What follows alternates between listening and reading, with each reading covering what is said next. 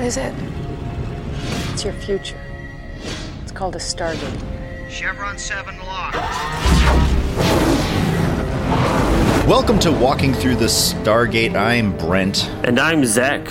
This is episode 13, and we'll be talking about Stargate SG-1's episode, Hathor.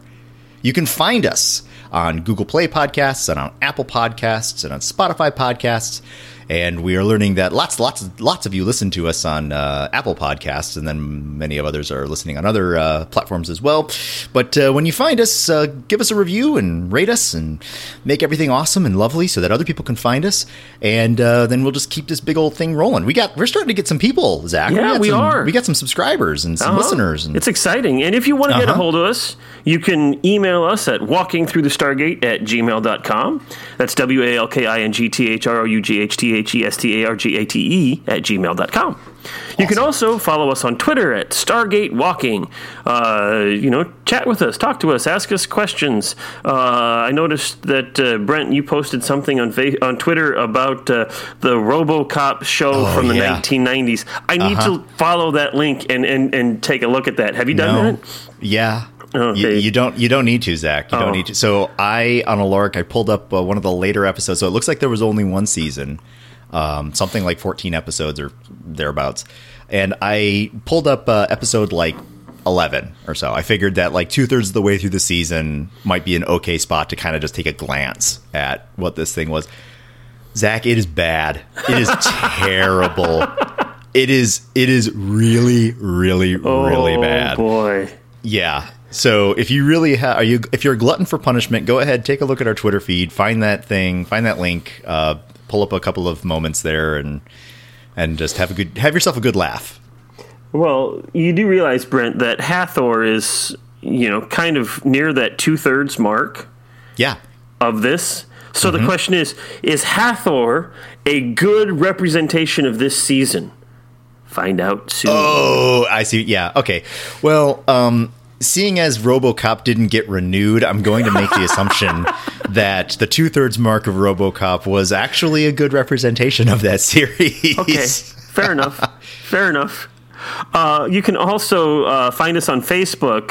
Just search for Walking Through the Stargate, and you can find our Facebook page. Like us, comment on it, post pictures and thoughts. Tell us what you think about Hathor or whatever episode it is. If I can figure out how to get a poll going, I'm going to put a poll up there and ask you all how many chevrons you'd give Hathor. Oh, hey, that's a good idea. Yeah, every once in a while, I have good ideas. And apparently, I can do the same thing on Twitter too, because Twitter polls are a thing. But so what we need to do is find a way to merge the two, so that anybody who votes on Twitter can, double up their votes by voting also on Facebook. Ballot box stuffing. Yeah.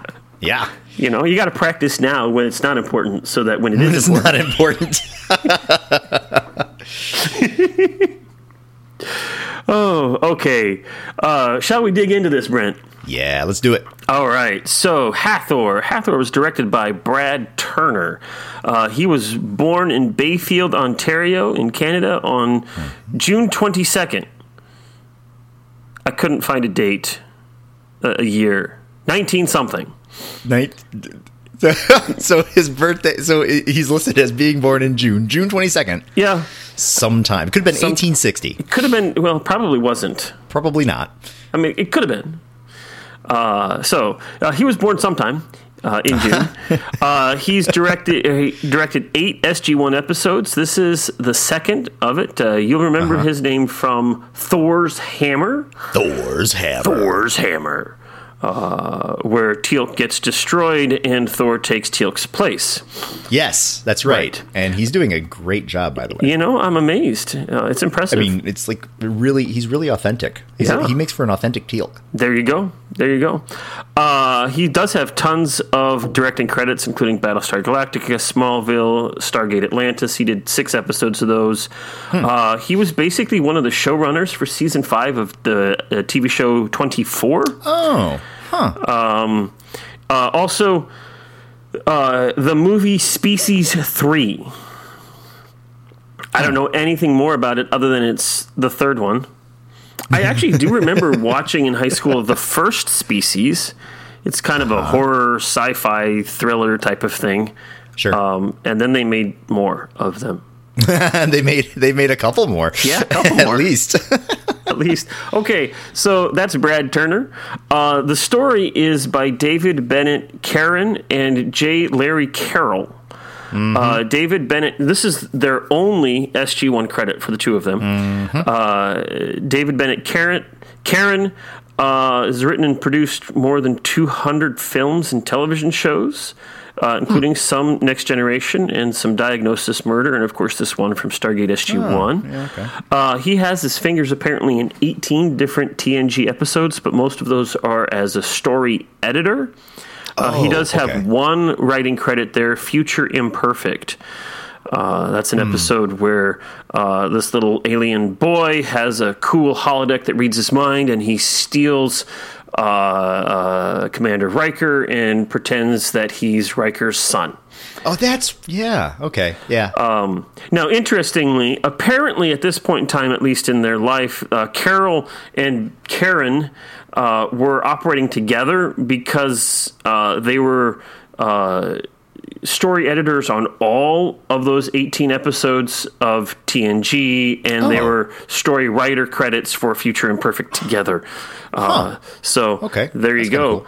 Cool. Other credits for Karen include the 1990s G.I. Joe, Fievel's American Tales in 92, The New Adventures of He-Man, and that would have been late 80s, early 90s, somewhere in there, and the 1989 Teenage Mutant Ninja Turtles cartoon, which I think is the Teenage Mutant Ninja Turtles cartoon that my brother, mostly my brother and I, consumed when we were young children. Brother out there, correct me if I'm wrong. And he will. Or affirm me if I'm right. Okay. Let's see here. J. Larry Carroll, he was born in 1946 on October 7th. And that's all I got. Other than, he partnered with Karen for pretty much all of this stuff. Sure. The teleplay is by Jonathan Glasner. He's, of course, one of the co-creators with Brad Wright. He wrote Broken Divide, and he directed The Torment of Tantalus. We'll see his name pop up about 3 more times this season. So that's Jonathan Glasner. Hathor originally aired on October 24, 1997. Number 1 in the charts. Can you guess what was number 1 in the charts in the U.S.? I bet it's an Elton John song. I bet you're right. Is it Can You Feel the Love Tonight? That's right. It was. Yeah. Good. No. Candle in the Wind. They brought it back.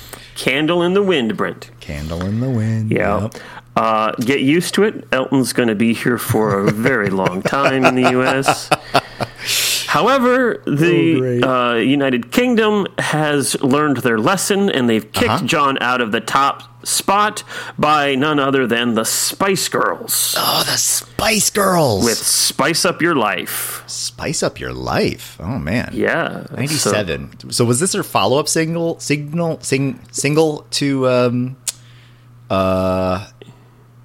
Tell me what I want, what I really want. I'll tell you. I can't remember that. I don't know.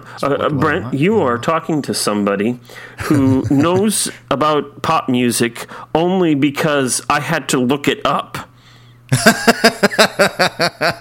I know who the Spice Girls are. Sure, yeah. And that's about as much information as I have on the Spice Girls. Spice Up Your Life. So this would be a great time to add in post just a little bit of spicing up your life. Just a little bit of spice up your life? Yeah. Okay. Just so we can spice up our life, because clearly we need All right. it. Bring it back. Bring back a 21-year-old song. There you go. Yeah. All right. So in the box office this week, not much has changed. I Know What You Did Last Summer is still number 1. The Devil's Advocate is still number 2. Kiss the Girls is still number 3. 7 Years into Bed is still number 4. However... we have a new number 5, and this is actually a movie that I've seen. I haven't actually seen any of the other ones. Gattaca is in at number 5 this week. I've seen Gattaca. That's actually a pretty good movie. I was actually thinking about dusting that one off and watching it again. An interesting movie about a dystopian future and they did a pretty good job genetic problems. I liked it. I liked it. So what was happening on the 24th of October? Not a whole lot. A couple of days earlier than that, on the 22nd, you had the second longest 9-inning World Series game. The Marlins and the Indians were playing. They were tied 7-7 going into the 9th. The whole game, with just the 9 innings, lasted 4 hours, 12 minutes. And the Mariners won with a score of 14-11. Wait a minute. So in the 9th, they went into the 9th tied at 7-7. The game only lasted 9 innings, and it ended with a 14-11.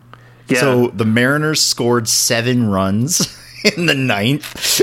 Apparently. And the Indians came back with 4. With, golly. That's impressive. No kid. That must have been kind of terrible. So then it must have been, so the Mariners must have been in Cleveland. Yes. Huh. Yeah. That's kind of interesting. I mean, hey, I'm not a big baseball aficionado, but that must have been kind of a terrifying 9th inning. Yeah.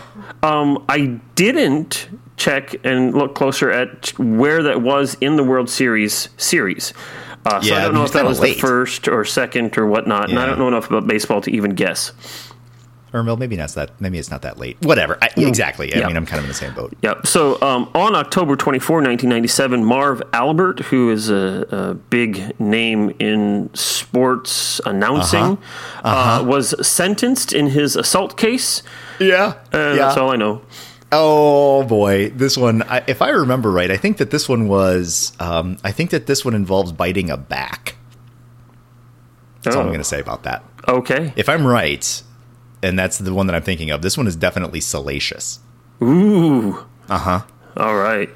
A day later, on the 25th, after a brief civil war in the Republic of Congo. So President Pascal Lissouba out of Brazzaville was driven out, and Denis Sassou Nguesso claims himself the president. So, civil war in the Congo at this point in time. Mm-hmm. So that's what I have on the 24th or thereabouts. In the episode Hathor, the establishing shot, at the very beginning, you see that Mesoamerican pyramid. That's actually an altered photo of the temple of Kukulkan at Chichen Itza. Apparently, they took a picture of that and they just kind of stretched it sideways to make it a little bit awkward. Actually, as you look at it closer, it does look like a picture that was kind of stretched a little bit.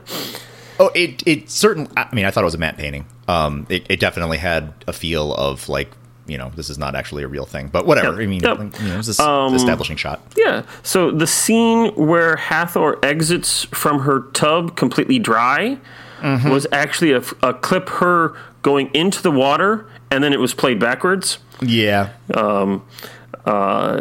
And apparently, I didn't know this was actually a heavily criticized episode, and even the series writers themselves acknowledged that it was one of their weakest episodes of the series. When we get into it, I think I'm going to be echoing those sentiments. Did you hear that? That was me saying series, and my Siri on my watch decided that she was going to answer. And I'm like, oh, for crying out loud. Hush you. Hush.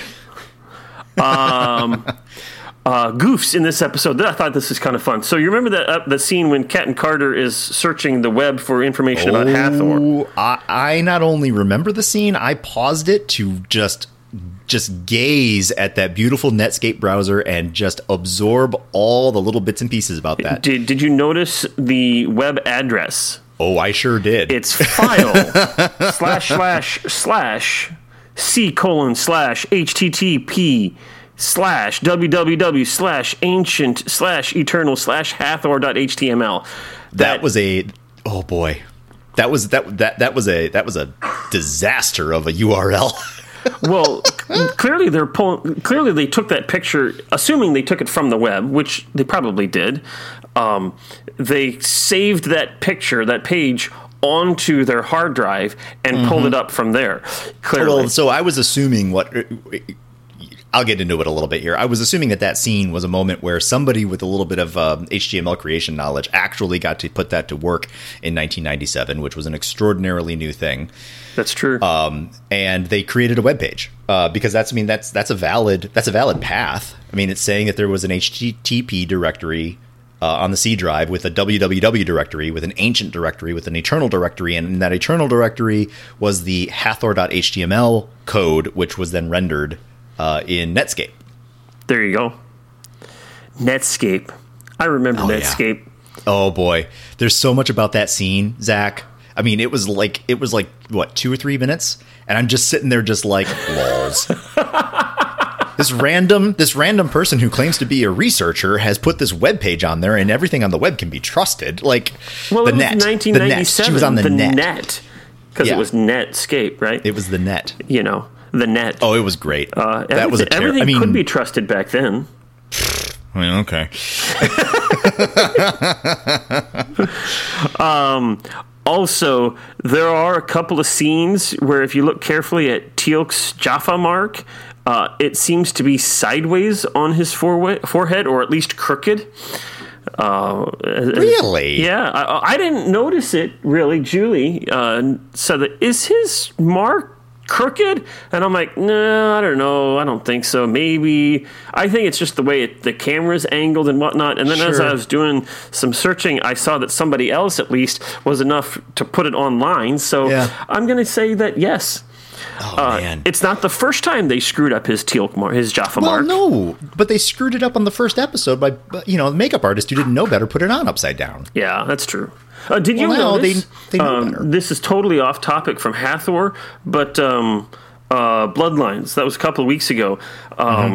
I don't know if you noticed, but when Carter and Daniel go to the temple on Chulak, and they, steal that symbiote larva, did you notice that on the wall there was the serpent symbol that was upside down from the way we see it on Teal'c's forehead? Oh, no, I didn't. Yeah. So that's a little tidbit for 2 episodes ago. So great podcasting here. So I wonder if there's any retcon in there talking about how the positioning of the symbol on the forehead actually matters, and these aren't mistakes.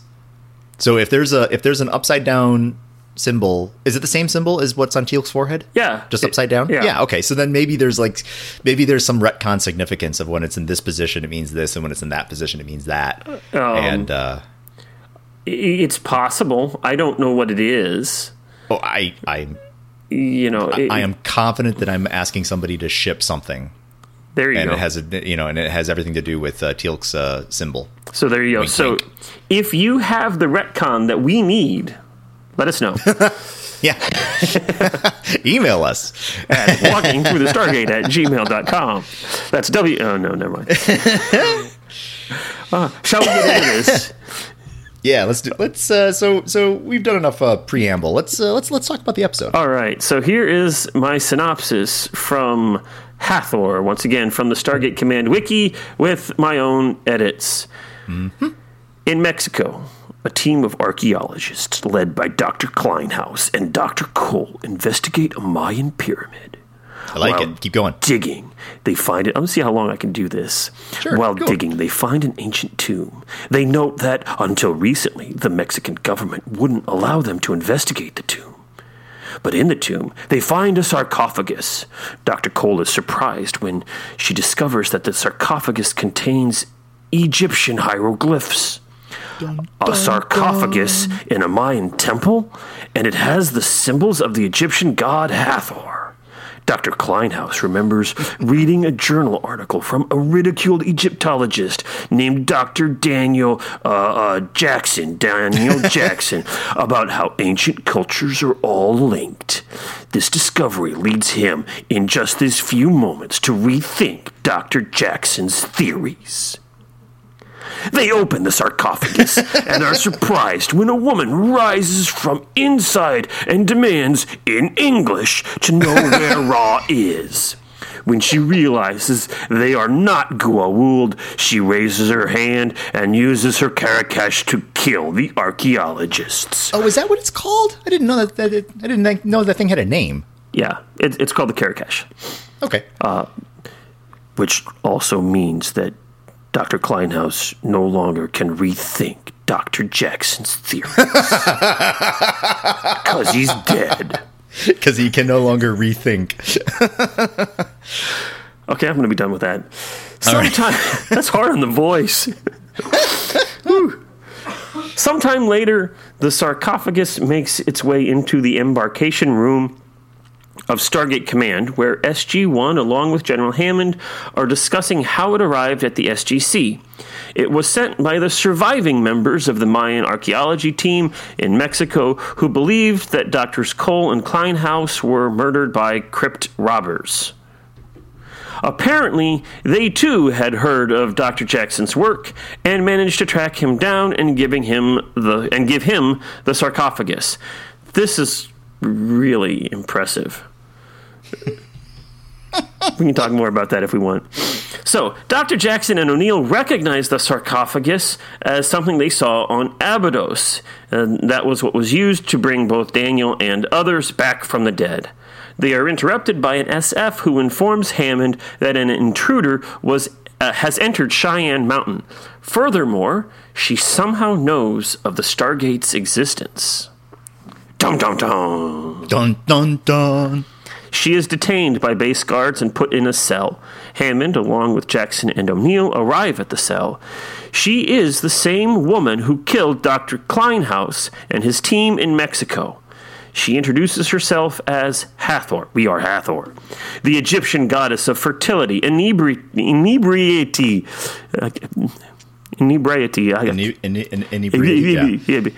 inebriation, and music. That is sex, drugs, and rock and roll, as O'Neill puts it. I kind of liked that. It fits. So what you're saying is life hasn't changed a whole lot in 4,000 years. Uh-huh. All right. Thinking that she isn't a threat, Jackson decides to remove her restraints. She thanks him for this and kisses his hand. Unknown to him, she blows out a mysterious pink mist.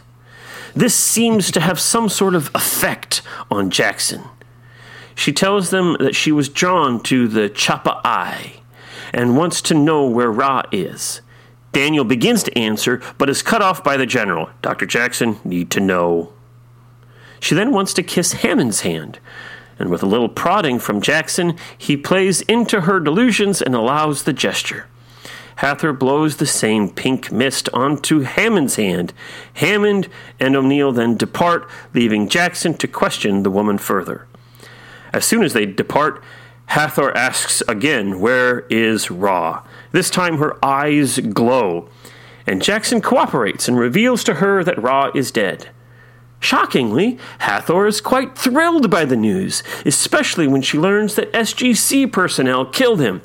She declares Jackson to be her beloved, and after using the pink mist again, they kiss. In the briefing room, Hammond and the rest of the SGC consider who this woman really is when Jackson enters. I fixed that sentence, and it still is a little bit weird. I'm sorry. All right. It's fine.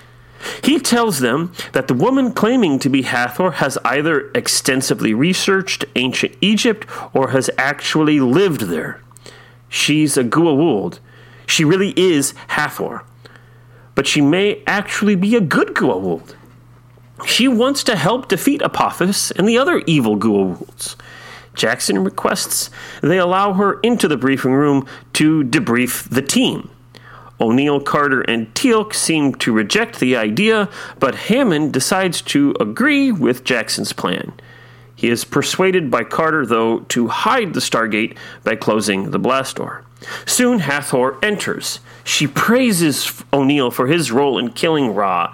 O'Neill attempts to avoid her, but after using her pink mist again, O'Neill complies with her wishes.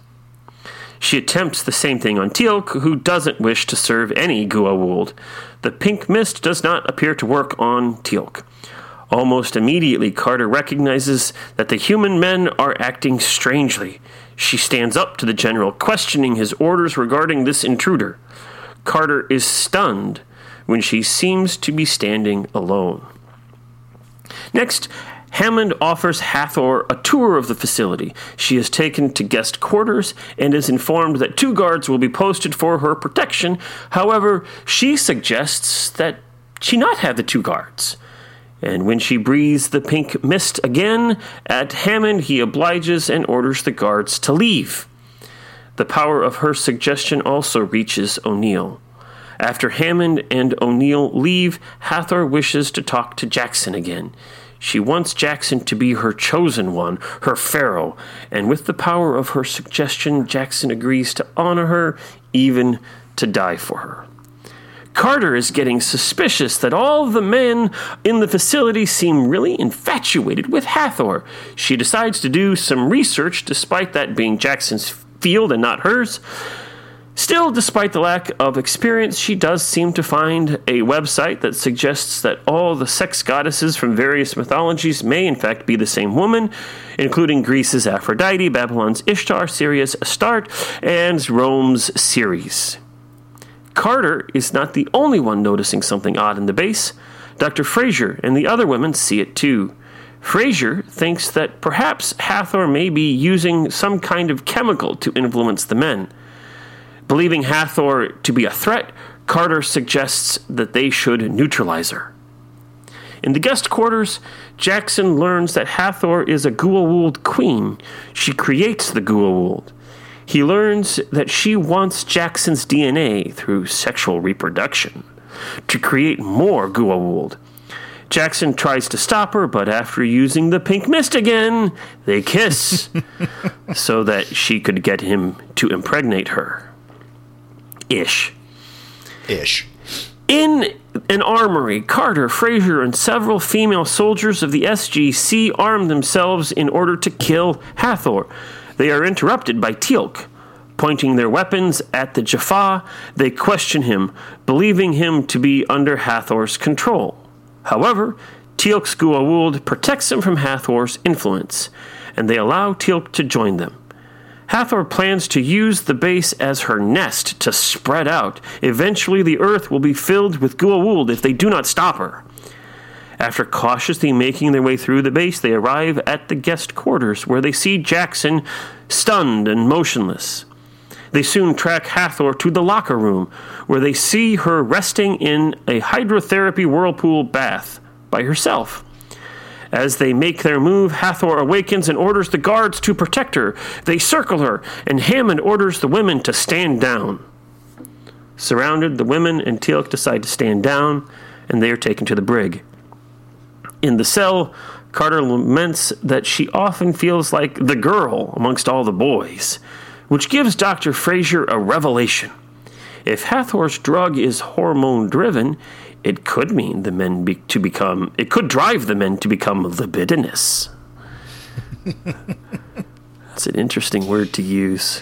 Yeah. Libidinous. I mean, it's the right word, I guess. But yeah, it's technically correct. They decide to seduce the SFs to escape. The plan works. They seduce, then subdue, then disarm, and then lock up the guards. O'Neill visits Hathor in order to ask her questions about herself. However, Hathor turns things around and decides to give him a gift.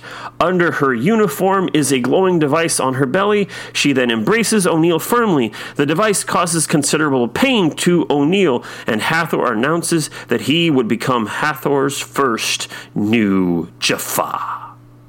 After she pushes him away, O'Neill is startled to see that the device has created a symbiote pouch in O'Neill's abdomen. Oh no! Oh no! The women are able to subdue a few more men, including General Hammond, who is knocked out by Carter. And with that act, she's certain her career is over. Despite that, they have a job to do, and they continue, releasing Teal'c and on to their plan to neutralize Hathor. Back in the locker room, they see Hathor rising from the tub, which is now filled with shrimp. I mean, filled with infant symbiotes. Big, giant shrimps. Big, giant shrimp! And later shrimp on the Barbie. So, Oh, yeah. Nice. All right. okay, Carry on. She puts an unconscious O'Neill into the bathtub and leaves him there to allow a symbiote to make its way into his pouch. After she rather conveniently leaves, Carter, Fraser, and Teal'c remove him from the bath, and after checking that the pouch is empty, they try to figure out what to do next. He has no immune system. Teal'c suggests that they use the sarcophagus in the gate, and so they head that way. They are able to place him in the sarcophagus, and it closes. After it's closed, the blast doors open, where two airmen immediately open fire on Carter, Fraser, and Teal'c. Fraser and Teal'c are shot and wounded. Hathor stops the airmen as she sees O'Neill emerge from the sarcophagus. But when she realizes O'Neill is just a human again, she uses her hand device at the sarcophagus before leaving the room. As the sarcophagus goes into an overload, the team hastily leave the gate room seconds before it is destroyed. The sarcophagus, not the gate room. Yes. Yes. Important distinction. Carter checks O'Neill's stomach. They're shocked. Where the symbiote pouch has been, or is just his abs. He does crunches. his rock hard abs. O'Neill is back. Fraser and Teal'c go to the infirmary to get patched up, while O'Neill takes Carter to a storage room to arm themselves with tranquilizer guns that Carter didn't know about before. They soon find Hathor in the locker room again, where she tells the airmen to capture Carter and kill her.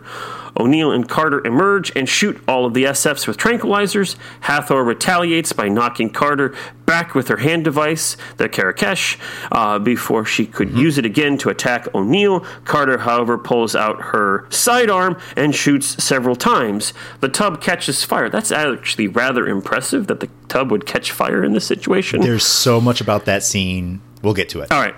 The tub catches fire, killing all of the infant Goa'uld. Jackson stands there screaming in stunned disbelief. In the confusion, Hathor sneaks out of the locker room, apparently unscathed. Hathor dials the Stargate to Chulak and leaves. The second she leaves Earth, all the men are quickly snapped out of their trance and are returned to normal, rather conveniently. Apparently, proximity is needed for Hathor to maintain control of the men. In the infirmary, Hammond confronts Carter. As she explains her actions, Hammond stops her and tells her that he is putting her and Fraser in for a commendation. Apparently none of the other women, just those two. That's because they have names. Oh. And they talk. Good point. I didn't check. I didn't notice that. Even though Carter knocked him out, he congratulates her. If it weren't for her actions, Stargate Command and Earth would face certain doom. Doom! Everyone seems no worse for the wear. So, the end. The end. There you go. Yeah. So that is Hathor. Mm-hmm. That sure was. So, Brent, tell me, what did you think about Hathor?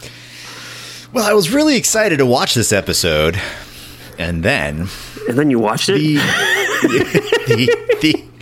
So it was, so I was looking forward to it just because it did, it was going to seem like it was going to be another bit of more world building. We're going to get back into some of the Egyptian aspect. There's going to be the mother of all the Goa'ulds. There was going to be a lot of meat on this plate, it seemed like. And when I watched it, there was definitely some moments where it was just groan-inducing, but we'll get to that in a minute. The overall, though, it does seem kind of neat that they were trying to expand, carrying on from what you were telling us last time, Zach, that that they're exploring a lot of different story topics right now, and so now we have a little bit of a hook that the Goa'uld were in.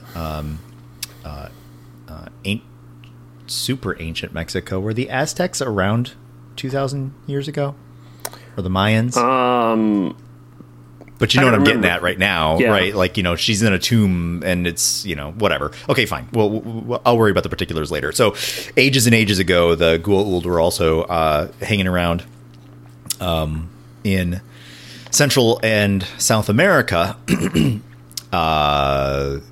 apparently like hanging out and biding her time.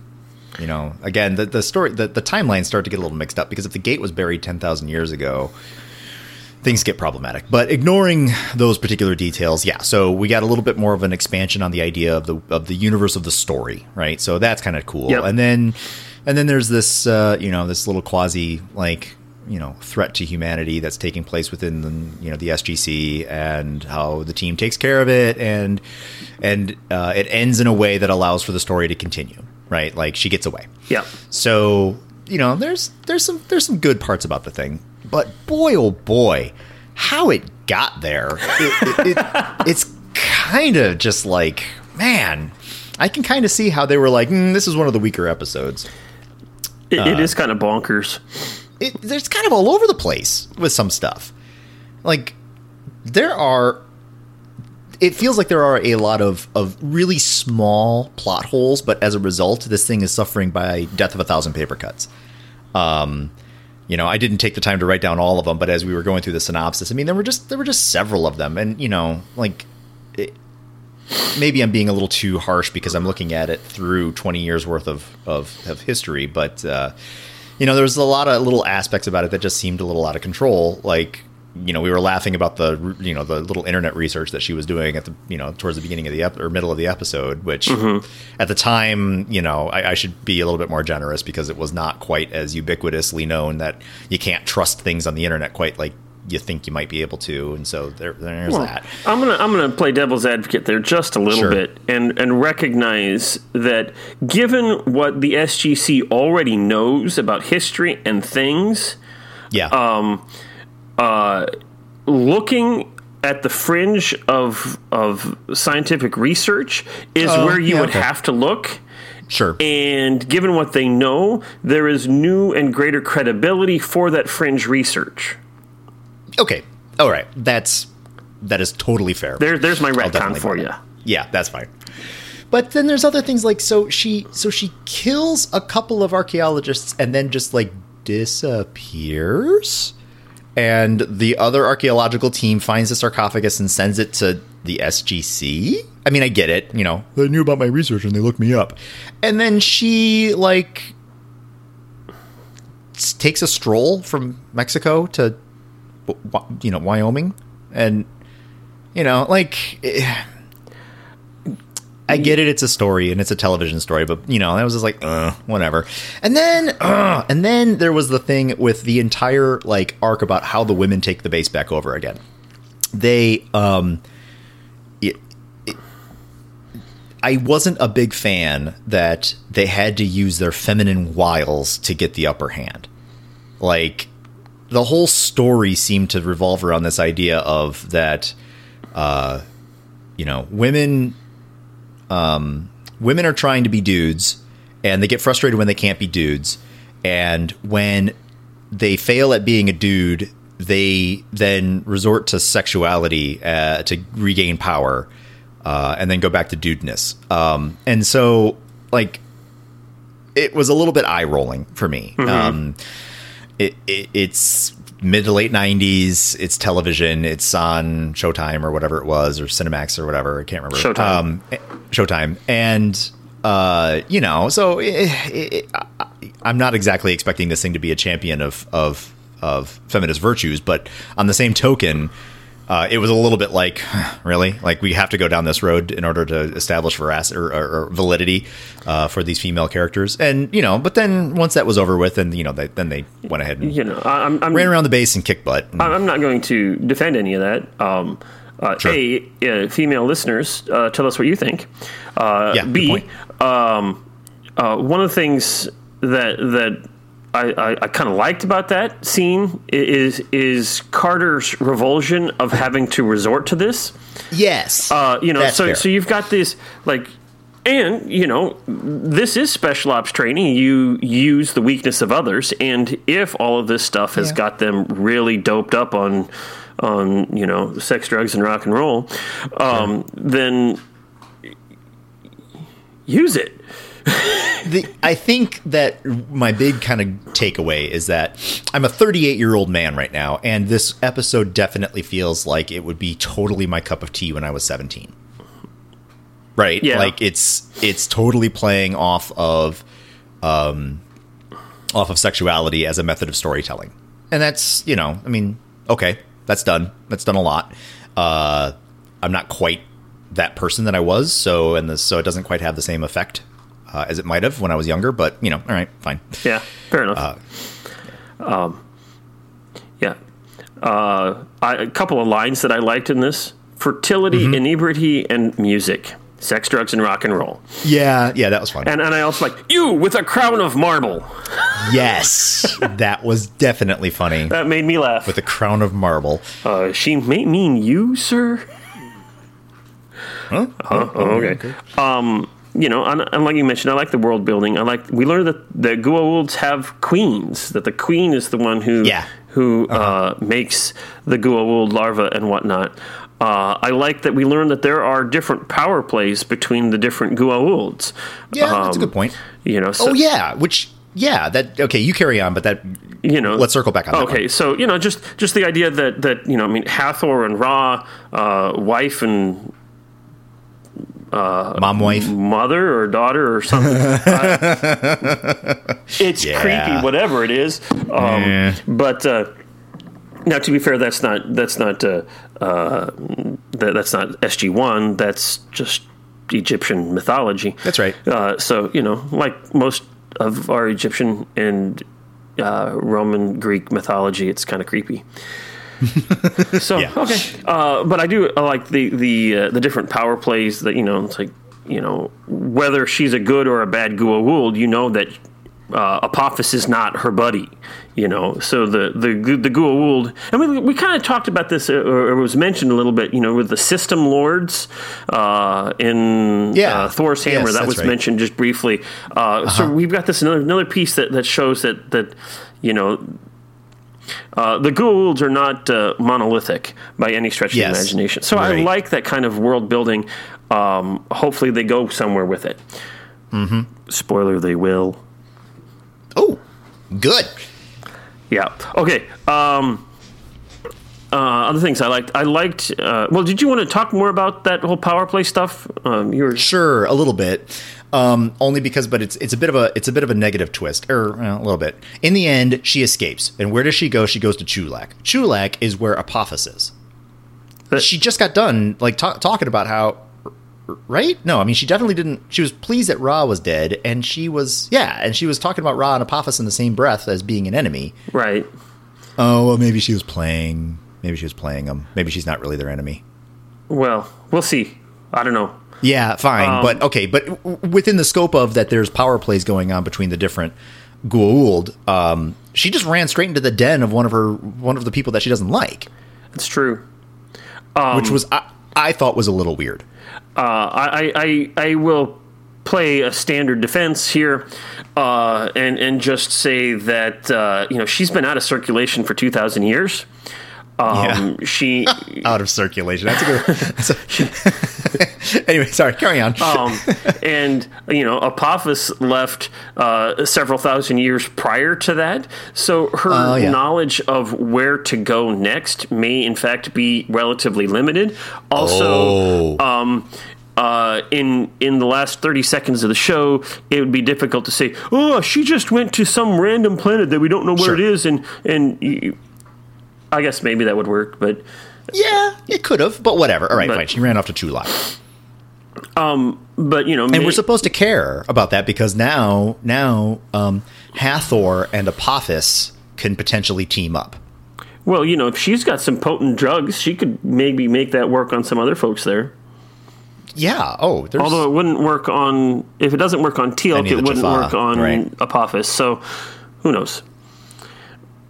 They clearly did not think everything through. Nope, they did not. Let's see here. Other things. I liked Richard Dean Anderson and Michael Shanks' acting when they were under the influence of Hathor. It was subtle and not subtle at the same time. That's a good way to say it. They had this thing where they were clearly affected by it, and I think I didn't much like kind of the way it was shot, and I didn't much like the music behind it because it just made it feel hokey a little bit. But they're acting, especially Richard Dean Anderson. He's like, hey, you've got me off my game here, and I don't like that. And he's like, no, I want to ask the questions. He's like, oh, but. Yeah. And he's like, oh, yeah, oh, okay. It just the shift in I like that. That said, I didn't much like Don S. Davis's. That was. He's just like. I'm under your influence now. Hey, how about I show you around? Get the lady some water. Dorp. Yeah, no, he was definitely. I liked Richard Dean Anderson and Michael Shanks, but I didn't much care for Don S. Davis's drunken quality there.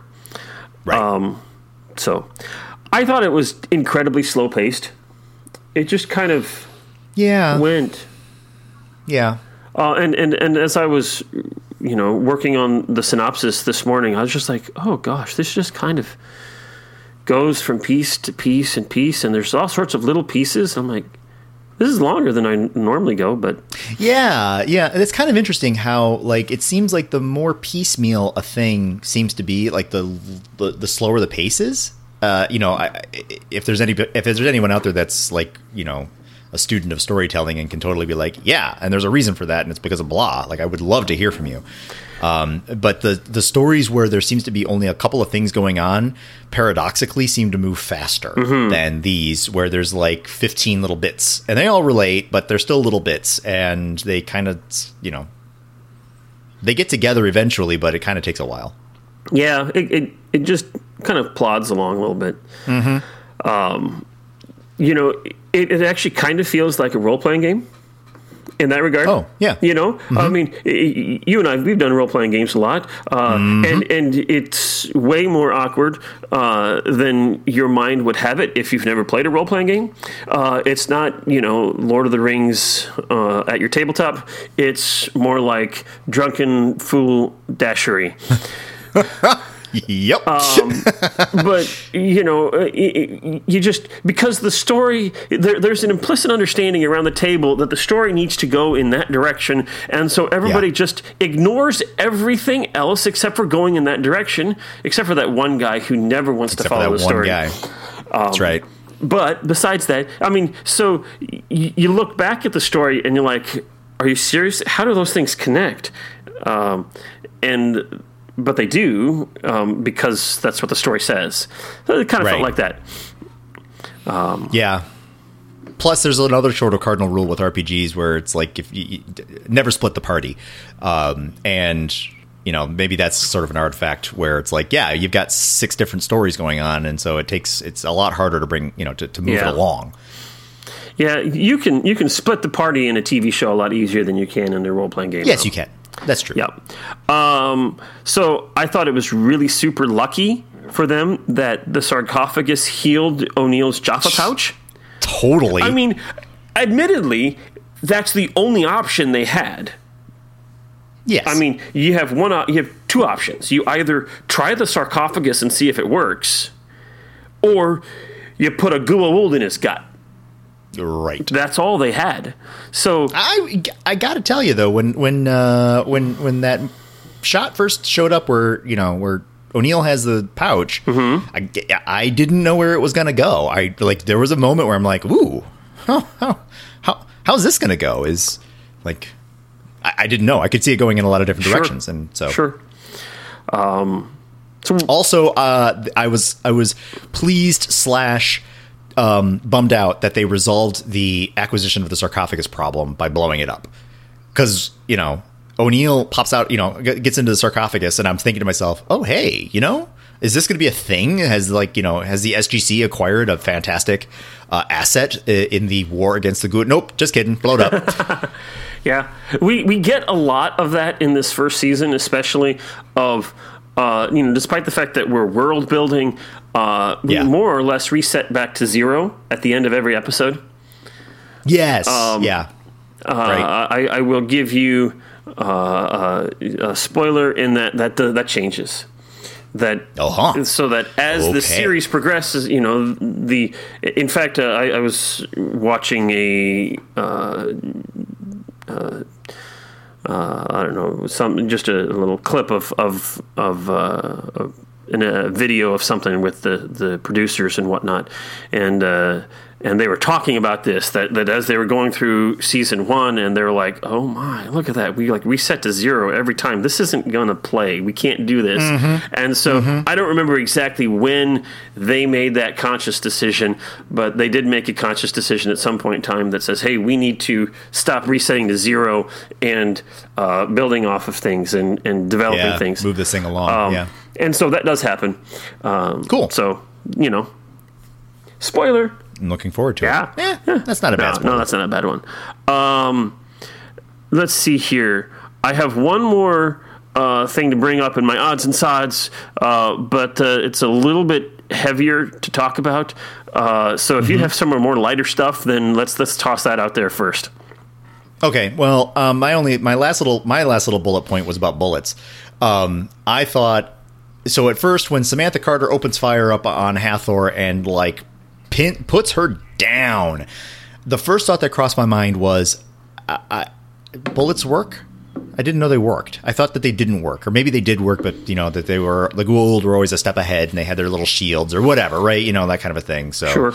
I was a little surprised at first, and then the whole thing burst into flames, and then I was like, "What? Okay." I know that bullets don't cause it to burst into flames, but you know, a dying queen causes it to burst into, and then she escapes. And I'm like, okay, what happened here? Do bullets cause larvae to burst into flames? And if so, we have previous documented evidence that didn't happen with the larva that Jackson pummeled with bullets a few episodes ago. That's true. So then, you know, a wounded queen, and then she like a phoenix. You know, it was just like a what is this moment here? Like, you know, super convenient that all these Goa'uld larvae just like burst. Like, nope, can't study these. Reset to 0. Yeah, try again. Yeah. So she was in what was it? Some sort of hydrotherapy whirlpool thing. Right. I don't know what it's called exactly, but whirlpool. You know, if that has water in it, and it's just water. Yeah. Then, I mean, I suppose, you know, when cows fart, they release methane. So I suppose. So you're telling me that everybody that walked into that locker room was like, oh man, jeez, who killed a squirrel in here? Ugh. Man, what did you eat? You know, I don't know. No, I got nothing for you, Brent. It doesn't make sense. Light a match. No, don't light a match. Well, and then also, you know, they use lead doesn't create sparks very well. No, the whole thing was kind of it just doesn't work. No.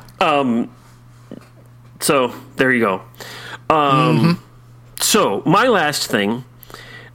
This whole episode brings up questions of consent. And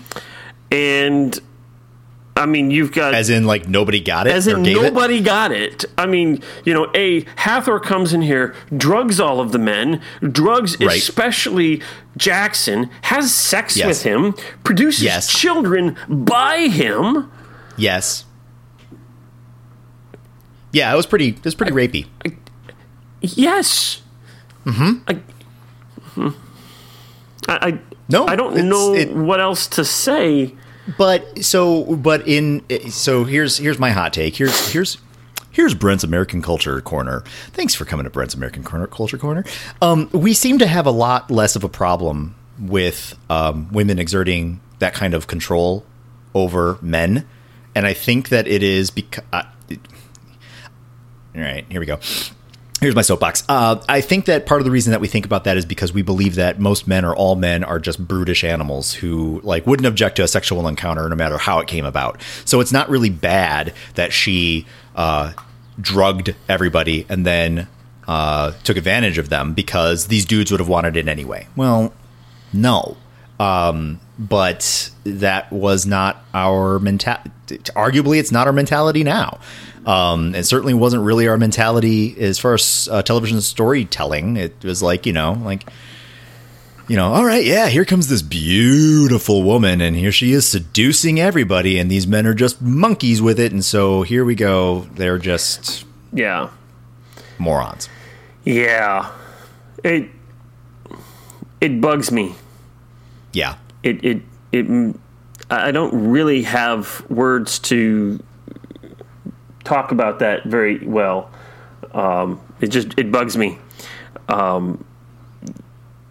I mean, you could, I suppose, in terms of the storyline, you could argue that, well, this is who she is and this is what she does.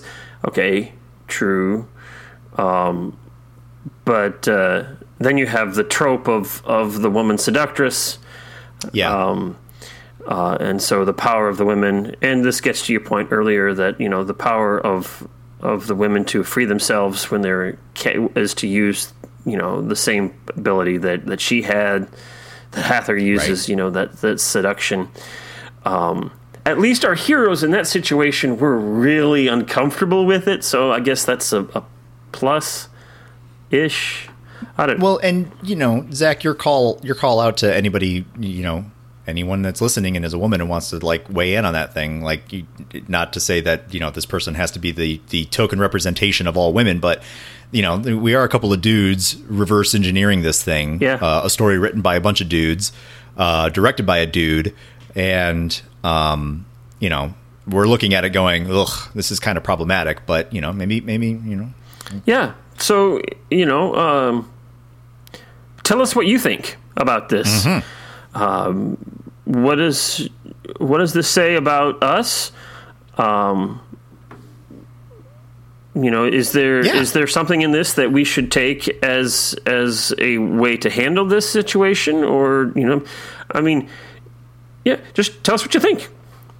Yeah, this is the power of science fiction, right? It of all good storytelling, really, but science fiction kind of hangs its hat on the idea that it can turn the spotlight back on humanity itself in a contemporary fashion by talking about these issues in a faraway method. Yep. So that it feels like it's safe, right? We can examine this from a distance and feel like we're not being attacked because it's not really us. It's this faraway land and a faraway time with all this different technology. Well, no one really is talking about us. And so, yeah, I like taking advantage of that. I like wrestling with contemporary questions through the lens of sci-fi. And I think that most sci-fi fans are probably of the same ilk. There's definitely room for just a little bit of, popcorn on the couch and a good story, and let's not really wrestle with something big. But that's not really sci-fi's bread and butter. It really is about talking about stuff that matters now. And this stuff still matters. Yep. And, for me personally, I like it that in this particular situation that they're not giving us a clear answer. Mm-hmm. They're setting the story out there. It's done with some tropish Neanderthal qualities, but it's right there and gives us the opportunity today to look at it and think about it and say, how do we want our society to be? Yeah. And that is the power of sci-fi. Mm-hmm. So, Brent. Mm-hmm. After having watched Hathor. Yes. After having now chewed on the stuff of Hathor. Oh, that came out wrong. Sorry. Wow, boy, did that ever come out wrong. Yeah. Okay, so after having watched Hathor and after having spent the last hour or so talking about Hathor, how would you rate Hathor? I think that was better. Was that better? That was much better, yes. How would you rate out of 7 chevrons? Out of 7 chevrons, this story, there was some stuff in here that I think is kind of cool. There was a bit of the world building that was going on. I was realizing that the visual effects have kind of kept up in a way that I was a little surprised at. It just sort of hit me like a ton of bricks when I was watching it today. I was like, oh, either I'm getting old or these effects have kind of held up. And I think it's a bit more of the latter. But Yeah, there was a lot of moments in here that was kind of like, I could punch this thing full. It feels like I could punch this one full of holes. And there was a little bit of story advancement, but not a lot. And there were so many moments where I was rolling my eyes with certain things. So as a result, out of 7, I can only give Hathor a 3. It's buoyed by some of the cooler things, some of the little neato story elements, but it is held back by an awful lot of these groan-inducing moments. So Brent gives Hathor a 3. And I look at this episode, and last week as we were watching Fire and Water, I mentioned that I remember it as being like the second worst episode of SG1, and then as we were talking about it, I'm like, maybe it's not as bad as it was. This is a very, for me, meh episode. It's just kind of, it's there. It doesn't make me want to skip it like Emancipation. But it doesn't make me like, ooh, I'm so excited about no. So with all of that, I'm going to agree with you, Brent, and give it a 3. So Brent gives it a 3. Nice middling score. Yes, it's not at the halfway point. It's not even a 3.5, which is 50%. It's a 3. It's less than that. So Brent gives it a 3. I give it a 3. Tell us what you think. You can let us know on email if you want, or you could go to Facebook, Walking Through the Stargate, or on Twitter at Stargate Walking. So, Brent. Yes. Our next episode is called Singularity. Tell me, what is Singularity about? Singularity.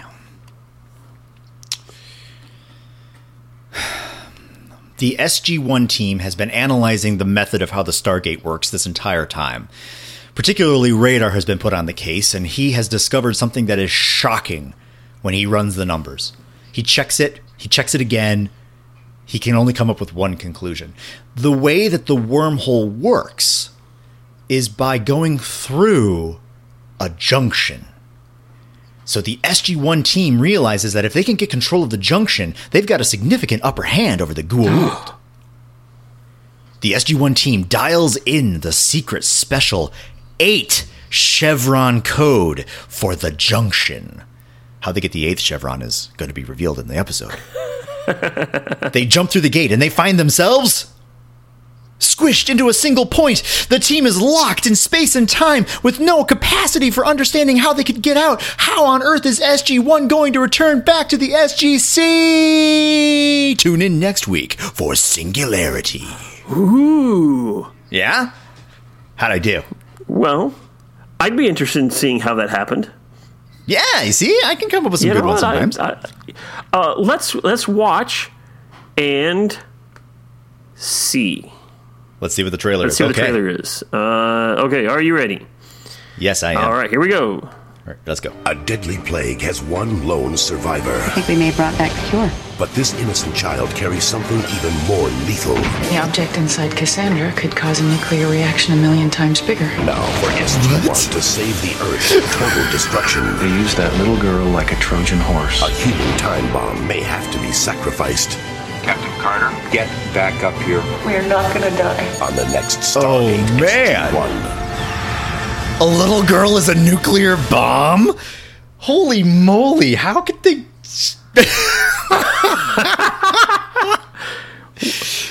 Oh, wow. So, okay, all right then. That your imagination of Singularity is way off. Yeah, But yeah, I'd still be no, it interested turns in out- seeing what that might be, your episode. Yeah, And sure. you can tune in next time to Yeah. find out what we think of Singularity. Yes. Any other comments you have, Brent? Nope, I think we can put this one to bed. Okay, you do realize, Brent, that this is now officially our longest podcast. Yeah, we were jibber-jabbering. Yeah, so we are already at almost 4 minutes, an hour and 4 minutes. I don't know what Yeah. it'll end up being when you finally... Yeah, we had a lot to say about this Yeah. one. So, if you have any comments about Hathor, please let us know. You can email us at walkingthroughthestargate@gmail.com, or let us know on Twitter at Stargate Walking, or on our Facebook page, Walking Through the Stargate. Yeah. So, Totally awesome. Join some other fans and some friends. yeah, and let's get this really rolling and having some fun together. Let's get this party started. Let's get it started. All right. Sorry. All right. So, with that, I'm Zach. And I'm Brent. And this has been Walking Through the Stargate. See you next time. See ya. Carter, dial it up. Get these people home.